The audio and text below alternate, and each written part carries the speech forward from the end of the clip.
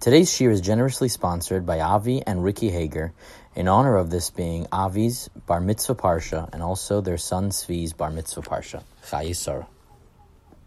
The concept of going toward yourself. We always say, go find yourself. And we said, let's take that literally. Literally go find yourself, meaning inside of yourself is all the answers you need to life. Inside of yourself is every answer you need. And we took an example. We looked at our cells as a mashal, but as an example of how our body, implanted in our body, is a message of life. And that's true of all of nature. It sounds like almost a very a new age idea that listen to nature and nature gives you advice, but it makes sense. The opening Zohar says, Kol atzmotai tomarna. The opening Zohar says, Histakel baraito bari alma, that God looked into the Torah and created the entire world. So that means all the patterns, us, nature, it's all going to have the same patterns that the Torah has. It's going to have the same message. Might be harder for us to read, but it has the same message. And we looked at how our cells, some of the common characteristics of our cellular function, how it really tells us how to live our lives. And that's what we looked at last week. What I wanted to look at was the idea that, this idea I think sort of developed from the fact that we're looking at specific indicators that sort of tell us how to live a little bit better, how to try to help improve ourselves, improve the well-being for those around us. And it's interesting, when you look at, try to find the defining elements, what separates people who have achieved greatness in their lives and those who haven't, more often than not, it's attributable to invisible factors, things you cannot exactly point to and say, well, it was that. We try looking back, for example, in history, we try to find the causes of, for example, the Civil War, but life is much more complex than that. It's usually a combination of elements that happen to come together at the same amount of time that creates opportunities in life, that creates certain successes in life that normally wouldn't have happened. I know Malcolm Gladwell talks about how if let's say take Steve Jobs, take Bill Gates, this example is Bill Gates. If Bill Gates was born 7 months later, he never would have become Bill Gates because he never would have access to the program, the computer program that he got into, an early research computer program, which was for an older group. If he would have been born 7 months later, he never would have gotten in and never would have had all those free hours of training, which he was able to then hone his skill and figure things out. So small factors all contribute to impact sometimes the magnitude and the level of what shapes us. A lot of it is invisible forces. And I like to focus on some of those drivers that distinguish us and give us our strengths and give us our ability to get things done. And this idea of focusing on the unseen, focusing on that which we don't see, is critical for what we've been reading the last few weeks. For example, Lech lecha me'artzecha, Avram's told, go from your land to a land which I will show you, Areka, which I will show you. Meaning it's an unknown, right? It hasn't been seen yet. Go to a land that you know is there, but you can't see it. For Avram, a critical component of his development is on that which is not yet seen. Avram is very disturbed by Terach's idols, his father's idols. According to the Medrash, he smashes them. Why? Because Avram's notion of religion, Avram's notion of what it means to live properly in life is with the intangible, not the physical. The physical can't be a deity. Something that you could point to, something that you could touch, cannot be God. There is no godly message in that item. So he smashes his father's idols, and the problem is because he was saying there's got to be something here that we can't see. And we know this to be true with love. Love is not something you can point to. You can point to acts of love. You can point to the behaviors that increase love. But when you say what is love, there's nothing specifically you could point to. There's nothing directly that you could point to. And that's true with many emotions. We point to actions which manifest those things, but they're not them themselves. It's like a famous, I told it once in a shul about it being a Hasidic Rebbe who went to a samurai. But it was really true of a samurai who went to a Hasidic Rebbe. But the original story is a samurai who went to the monk. The samurai goes to the monk and he says to the monk, "You think you're so wise? Tell me where's the gate of heaven and where's the gate to hell?" And the monk is sitting there and he's looking up at the samurai and he says to the samurai, "You're so worthless that you walk around with that sword thinking you're powerful. I'm sure anybody could finish you off." And the samurai reaches into his belt and he begins to take out the sword, lifts up the sword above the head of the monk, and the monk looks up and says, "That's the gate to hell." Then the samurai puts down the sword back in the sheath of the sword itself, and the monk says to the samurai, "That's the gate to heaven. That's the gate to heaven." So it's a powerful message, but it only indicates that there's some things that are just intangible. There are some things that we cannot point to. There are some things that we can point to the behaviors, but they're not exactly the emotion themselves. They're not exactly what goodness is or what badness is. They're just behaviors that indicate those ideas. Lot's wife, we read about last week, Lot's wife, right? She looks back and she turns to a pillar of salt. Why? Why did this happen? So presumably one reason is, the reason what happened is because God was saying, you're not supposed to see this. You're supposed to believe in something that you can't measure. You're supposed to believe in something that's intangible. Stop looking back. It's always about looking and judging and seeing others. Life is often about the things we can't see, and often those are the most valuable. I think it's one of those powerful messages when certainly younger people are usually bothered. Kids in school are usually bothered by the fact that we're trying to serve a God who we can't see. But the truth is, we know this in life, that the greatest things in life are all the things we can't see. Like the example I gave of love and certain emotions. You can't see them, point to them. You can't see that at all. You see the behaviors just like you see godly behaviors.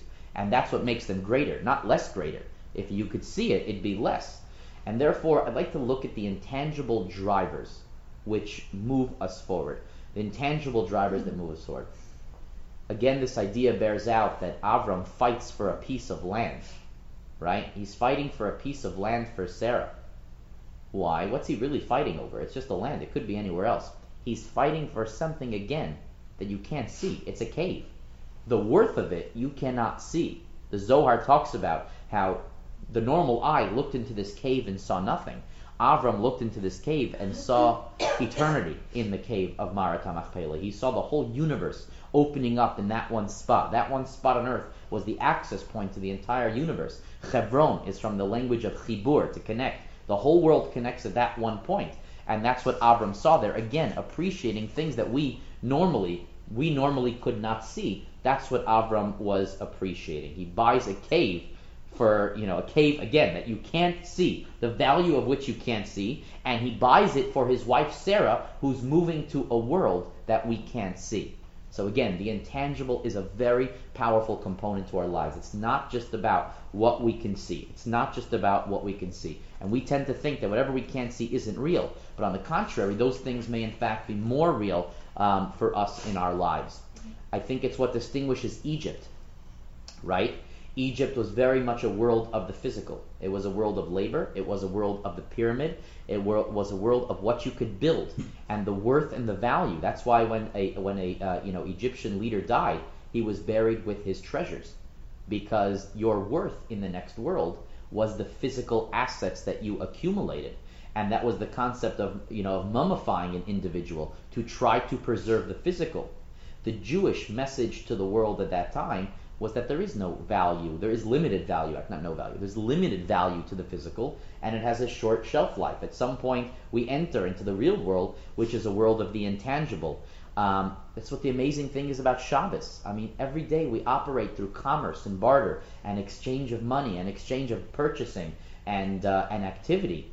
On Shabbos, you don't increase. There's no increase. And therefore, Shabbos is a day when you appreciate, again, the intangible elements. You're not adding anything new on the Shabbos itself. Are there physical pleasures on Shabbos? Of course. But the idea is that it's your day to use the physical world to appreciate that life is much more about the intangible than it is about the tangible. So again, this was just an introduction to what my main point is today, which is looking at those things in our lives, those drivers, which are the intangible elements in our lives. Okay. Main question is, what is it that allows us to contribute the most in our lives? What allows us to be most effective? So normally we would answer, there's something called the art of achievement. What's the art of achievement? It's a science.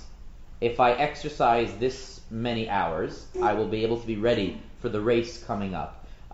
If I go through the following courses at this school, I'll be able to get this degree, and thereby I could better do X and Y. Art of achievement looks at a series or a collection of tangible, scientific, quantitative things that I need to do in order to get me from point A to point B. And that's true. That's the art of achievement. Someone wants to be the greatest basketball player. It says of Larry Bird. It's a good Musser idea. Larry Bird used to just sit in his backyard as a kid every day, 500 shots. No less. 500 shots. So someone like him might have been born awkward, tall, lanky, and awkward. What made him great was just consistency, 500 every single day. That's the art of achievement. To achieve things in life, you have to go through a certain amount of skill building. That's technical. You got to read the manual. You can watch the YouTube video. You got to collect a set of skills in order to get that. I am more interested in what we talk about, the art of fulfillment.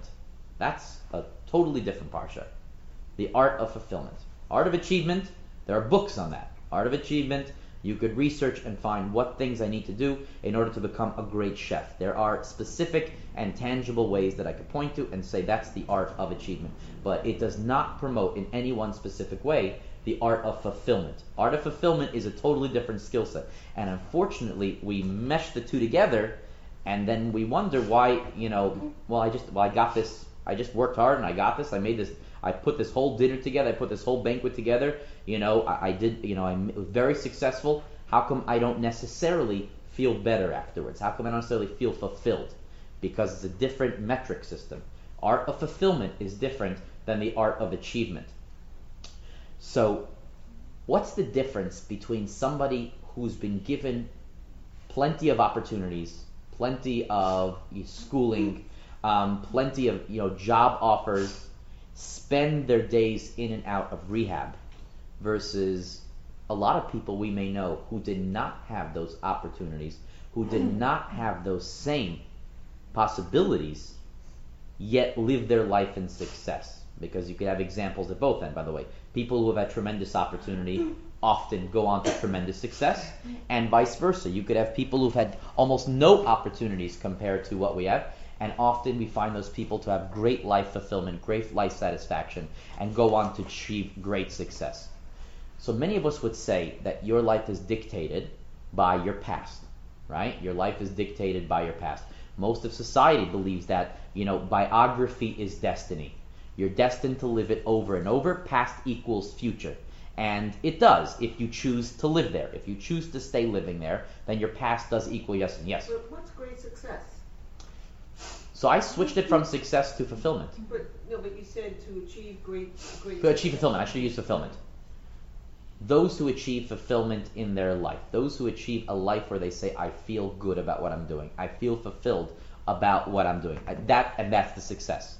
That's the success of it. There are people who've achieved tremendous success who always are negative about themselves and feel they have no fulfillment. What I've done is worthless. They say Winston Churchill lived his life in utter darkness. I mean, he had done amazing things as far as world leaders go, and he lived his life every single day in darkness because he had this depression. Whether it was chemical or not, we don't know. But there are people who do great things, but again, they're missing in the world of fulfillment, while they may have in the world of achievement. So again, your past is one way to dictate whether you have fulfillment or not, because it's up to you to choose whether you live there or not. There's a great Gemara in Shabbos 156a, where it says that Avram comes and says to God, Ra'iti be'itzdagnina sheli. I looked at my constellations. I looked at what it says in the stars is what's supposed to be with my life, and in there I have nothing. I have no children after me. I have nobody to continue my legacy. And God says the great line, Ein mazel Yisrael. There's no mazel for Yisrael. It doesn't mean we have no luck. It means, Ein mazel Yisrael means you're not dictated by any pre-written constellations. You're not bound by any horoscope that someone may tell you. Your past does not dictate. Meaning, what was Avram's fear? Avram's fear was that he had this whole past raised in his father's house of idolatry and darkness. And Avram was perpetually afraid throughout his life that it would one day come back to haunt him. You try to escape your past as best as possible. But God was telling Abraham, say me'itz tagnina shelcha.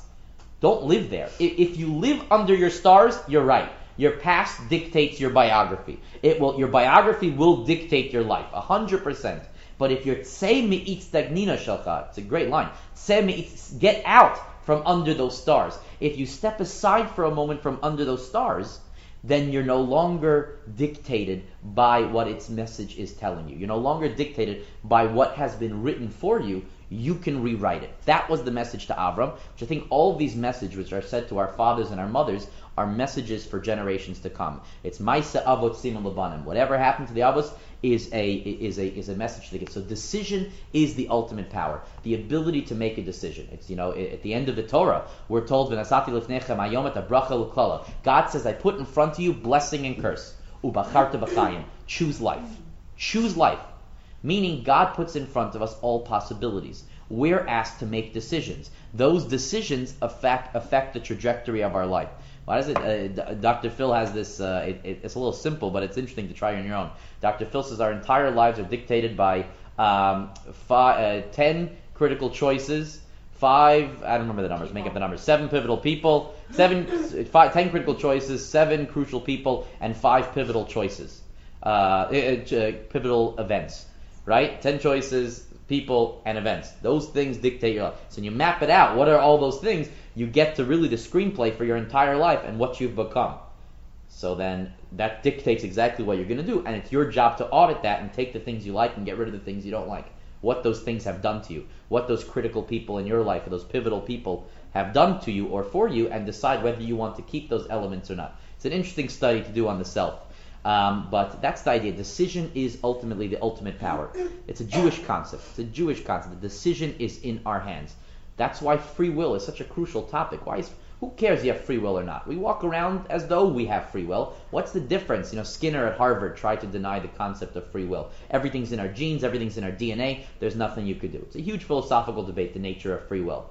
So what's the difference? We make decisions anyways. We live our lives day to day, because if you understand free will and that we have free will, then decision is the ultimate power. That's why it's so critical. It's critical that we have the ability to choose. Or else, then what's it all worth? And what can you do with your life? You're meant to just live the patterns that life has set for you.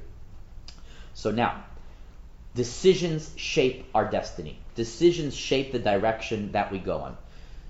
So it seems from Chazal, and I saw a similar idea in the Sfas Emes, the Ger Rebbe, that there are 3 components that go into any decision we make.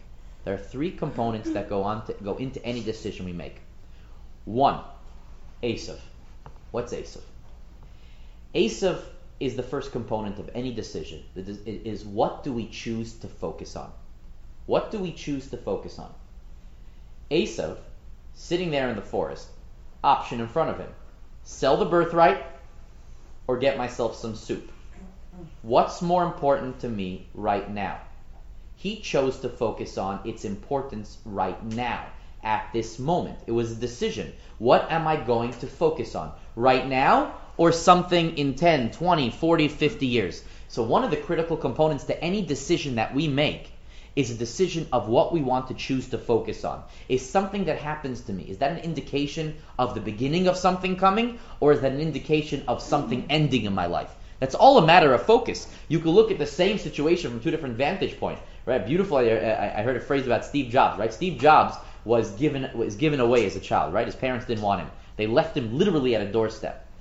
The average kid could look at that event and say, I was abandoned.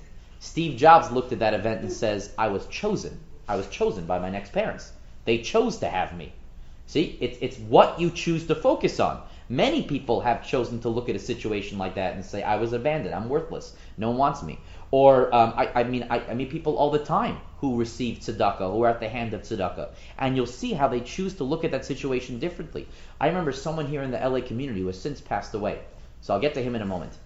Often a person who has received tzedakah looks at themselves as being worthless, incapable of doing anything because they're reliant on the benefit of others. I remember someone from Los Angeles who for many years was reliant on the charity of others. And when he said to himself, I hope that one day I can get to the point where I'm the one giving out charity to others. And he worked hard. I remember he kept trying.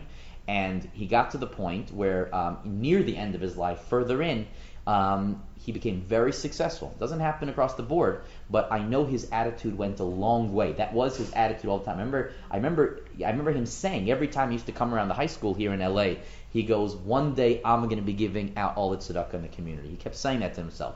And it's just a focus. It's often, not always, but it's often just a focus shift. A lot of times what makes the difference in the decisions we make is what we choose to focus on. You could look at it as an event and say, wow, that's a challenge for me, or you look and say, that's an impossible hurdle for me. It's the great story of the Baal Shem Tov. The Baal Shem Tov is an amazing story of 100 people all trying to get to the palace of the king. They're all trying to get to the palace of the king. And there's like 35 walls in between the king. We call it 7. 7's a good round number for Kabbalah. There's 7 walls in between the people and the gate, right? Let's call it 49 people. That's also better for Kabbalah. 49 people and 7 gates in between where the people are and getting to the kingdom. And the story just gets more elaborate, and I'll skip the whole story, but how each person gets through each wall. The first wall, 35 people drop off the wayside. They can't do it. Next wall is a wall of ice. Next wall is a wall of swords, and one person found a way to climb through it. The story is very colorful and vivid, and there's different variations depending on the tradition it took from the Baal Shem Tov down to us today. The main point of the story is the final soldier gets there, so to speak, to the court of the king. And the king says, how'd you get through all 7 walls? He says, because I woke up one morning and I looked back and I realized there are no walls. There are no walls. And the point of that story is that there were the walls were there. But the point is we create walls for ourselves because we focus on the negative elements of things, and we keep playing that message, playing that message over in ourselves and letting it define our script that we can't move forward, we can't do anything, we are incapable, and therefore we create walls that are stronger than the ones that are there. So I think the first element of making a decision is the question of what you choose to focus on. Number 2, the second element of a decision is, as the Rambam says, what does it mean to you? Why is a miracle called a nes? Why is a miracle called a nes? The word nes in Hebrew comes from a banner. Nesayon is a banner. Why? Because a miracle holds up a banner of God's relevance, of God's hand in this world. And the Ramban says, Nachmanides says, the only value of a miracle is the message it gives to us. What do I do now? What does it mean to me? What do I read into this? Right? What do I read into this? Is this God punishing me? Is this the roll of the dice? Or is God calling me to rise up? So the first factor that goes into making a decision is, what am I going to choose to focus on? Am I going to focus on the good? Am I going to focus on the bad? I forgot which comedian. Comedian has a whole routine about how we love complaining. We probably complain in this generation more than any other, but we don't realize what it means to be able to just, even take the phone, the examples of the phones of, I remember how annoying it would get when you try to dial the 0, right? How far you go to the 0 at the bottom if someone's a 0 and they have to turn the dial. Now just the ease of having a cell phone, of getting in a car, of getting on a plane, how quickly, and all these things we take for granted. So what we choose to focus on, something called broken tile syndrome. What's broken tile syndrome? You're lying in bed and you look up in your beautiful ceiling, but there's that one tile that's broken and it drives you crazy. So why are you looking at that one tile when you have all the other tiles that are in the right place? There's one missing, but that's what do you choose to focus on? That's number 1. Number 2, what does it mean to me? What's the message it's sending? Some people could see the same event and read it different ways. When the Russians, who were the first ones in space, right? They were the first ones who got to outer space. The Russians go there, and I forgot the first one who was I forgot his name. The head of that crew, Yuri Gagarin, right? Yuri Gagarin, he gets up there and he says, I look around and I see just only space. I see no God here, right? When the Americans got up there, Buzz Aldrin turns around and says, I see God everywhere here. So it was the same space that they were in. They were both in the same spot. It was just, what does it mean to you? What does the event mean to you when you look at it? Number 3, the third factor that goes into a decision is, what am I going to do? What am I going to do? Now that I know this, what am I going to do? Time goes so fast. What am I going to do? So meaning I would say it like this. There's no point in having a vision if you're not going to do anything about it. God does not show a Navi a vision for the purpose of showing a vision. It's always for Lamaisa. That's a Jewish view. It's, show me the money. What's the bottom line? Why? What's the purpose? There's no just spiritual events for the sake of spiritual events. If it doesn't make me better, then there's no relevance. If it doesn't get me to do something different in my life, then it's waste. It's a wasted moment. It's why by the Az Yashir, right away when the Jews crossed the water, they had to sing a song. Why they had to sing a song? They had such a spiritual epiphany at that moment, but it could have been worthless if it wasn't translated into something. So they put it into a song. It's a worthless event. There's no spiritual event for the sake of a spiritual event in Judaism. Other cultures and other religions value the transcendent experience. Wow, I'm transcending. That's why you should feel less frustrated when you have a davening without kavanah. Let's say you don't feel it. You want to feel it. You want to feel the angels knocking you over and your life changed forever. But you didn't, and you're all frustrated. Judaism says, that's great. We all want to feel that. But that's less relevant than you walking out of davening saying, you know what? I'm going to help someone on the way back home from shul.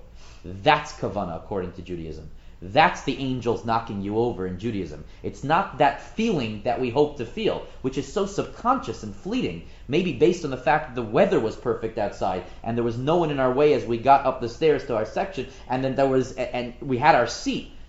That feeling is a combination of external factors way out of our control. But the decision to leave davening and say, okay, I just read about the fact that God is Gomel Chasadim, bestows goodness, I want to bestow goodness, then you know your tefillah made a difference. Not the other stuff. The other stuff we hope, we all want that. But that's icing on the cake. That's extra. That's something else entirely. So now, these decisions are critical. And making decisions are three components. As we said, it's Esav, what did he choose to focus on?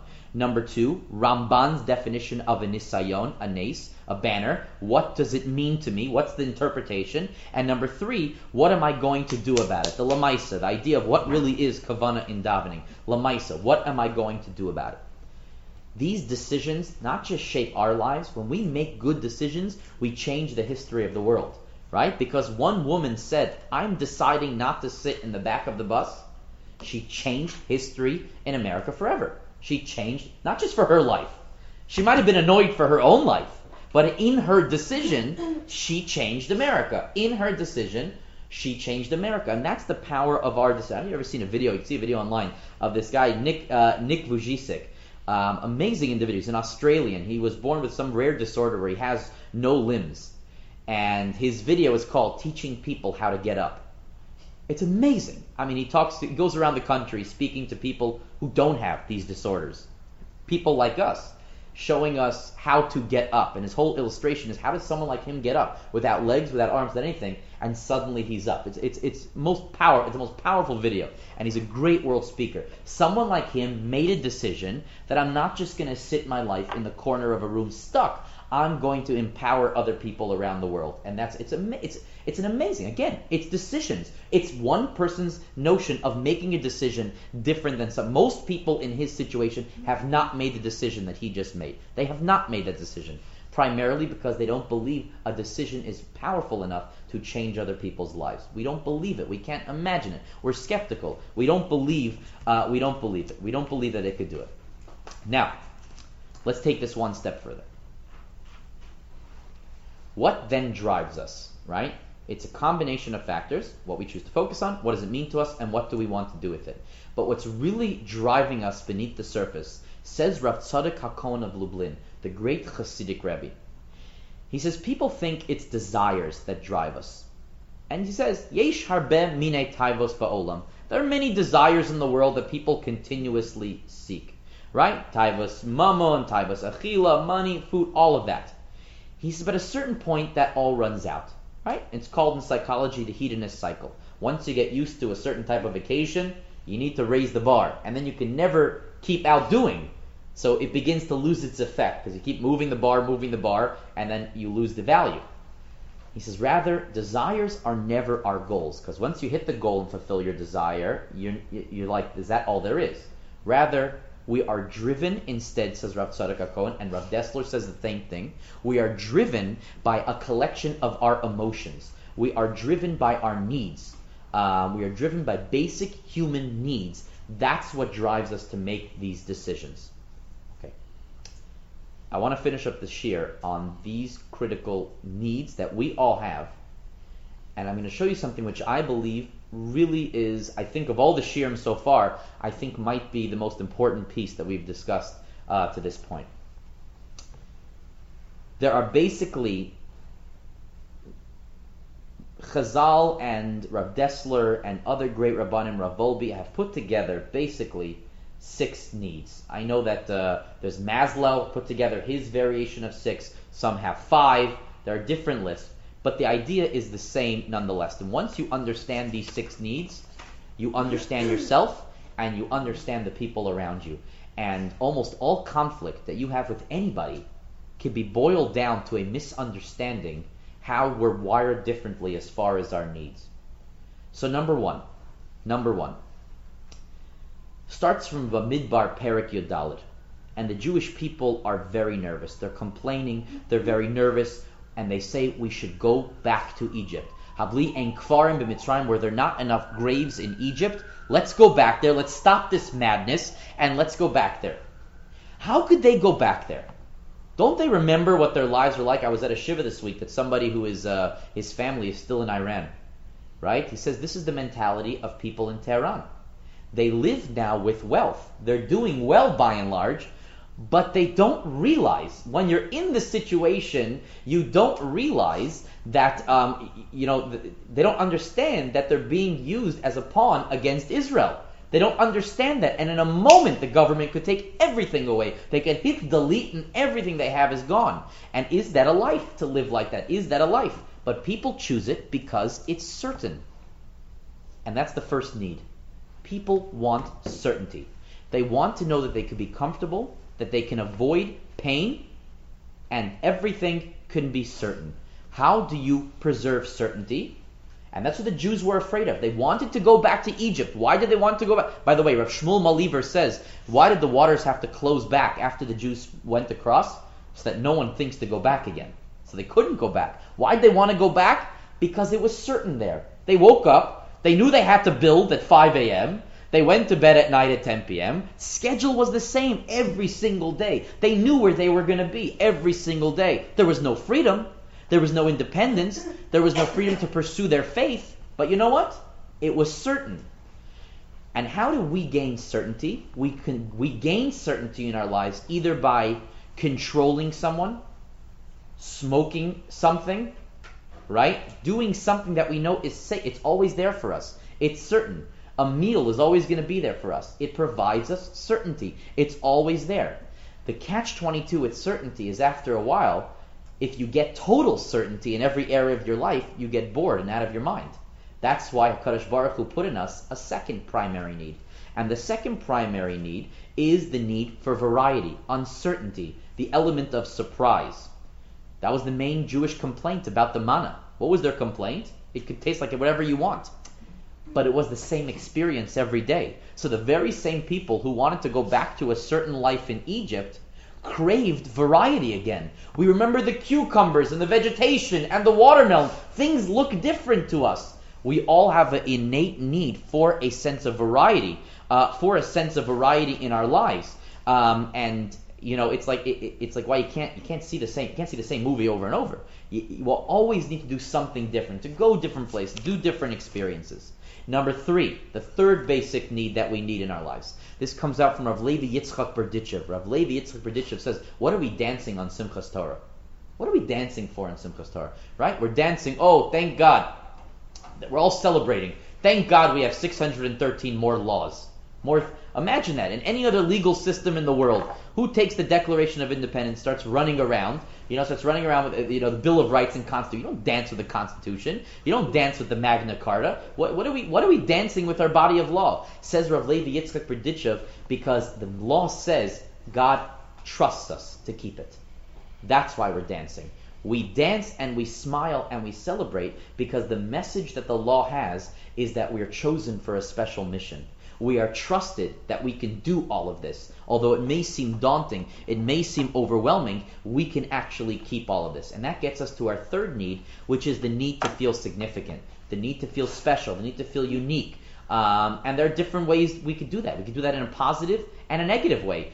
We could do that through more spirituality, more education, more teaching ourselves something different, getting involved in an organization. Or we could do it in a disempowering way, in a negative way. What do you do if you have no education, you have no resources, nobody give you a job? How do you feel significant? Sometimes violence. If I pull out a gun on somebody, I could be the king of the hood.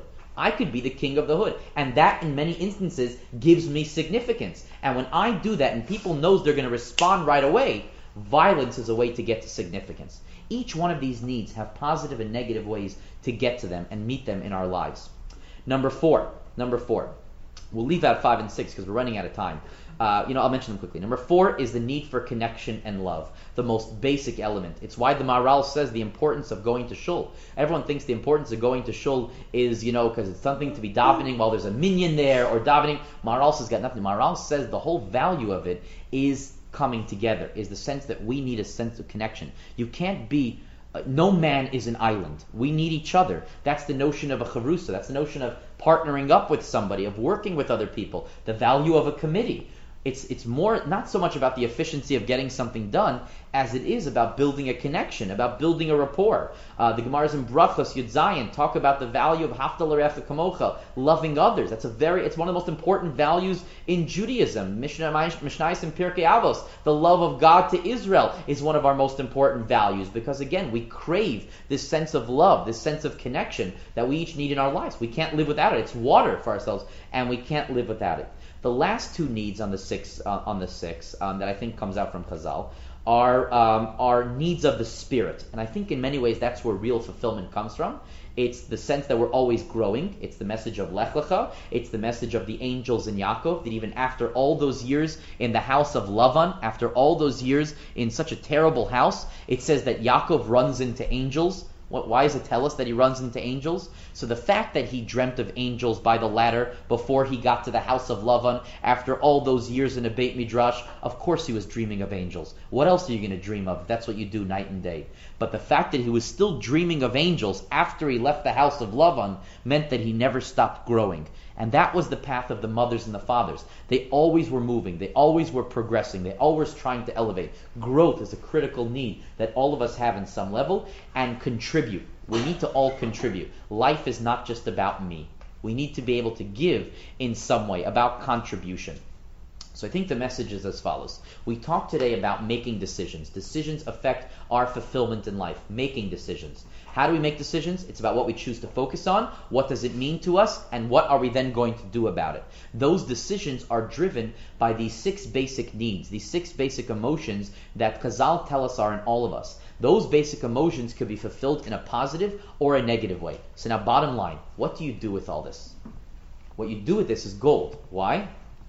Now for yourself, if something is bothering you and you can't figure out why, you're so annoyed or what's really bothering you, you figure out what are your top 2 or 3 needs on the list of the 6 needs. What type of person are you? If you're a person who number 1 for yourself is significance, well then you know that if something is making you feel insignificant, that's the problem. You're able to identify the problem. In a relationship, it helps the partner to know this. If the person you're with understands that what's number 1 on your list is not what's number 1 on their list, you then could communicate better because the language is slightly different. What makes one person feel empowered is totally different than what makes the other person feel empowered. And the other person doesn't realize it because they're operating from their own needs, which are number 1. They're thinking from a place where variety is number 1 for them, while the other person is operating from a place where significance is number 1 for them. And you also then are able to identify what a person's greatest fears are. What a person's greatest fears. You now know what a person's greatest fears are. It takes years before couples figure out, I understand why this keeps making you upset. I understand why this is one of your greatest fears in life. I never understood. What's the big deal? Every time this is what makes such a big deal to you.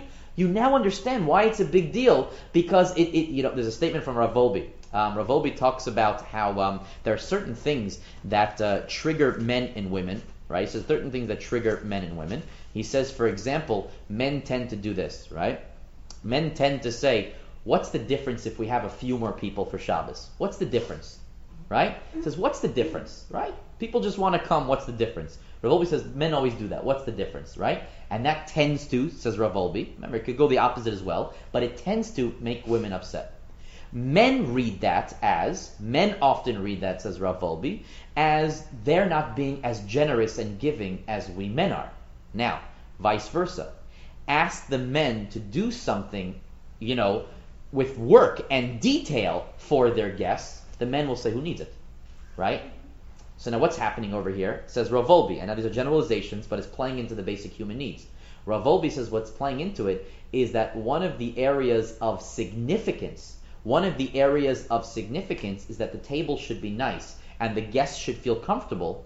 That is often how a woman feels significant while she is there.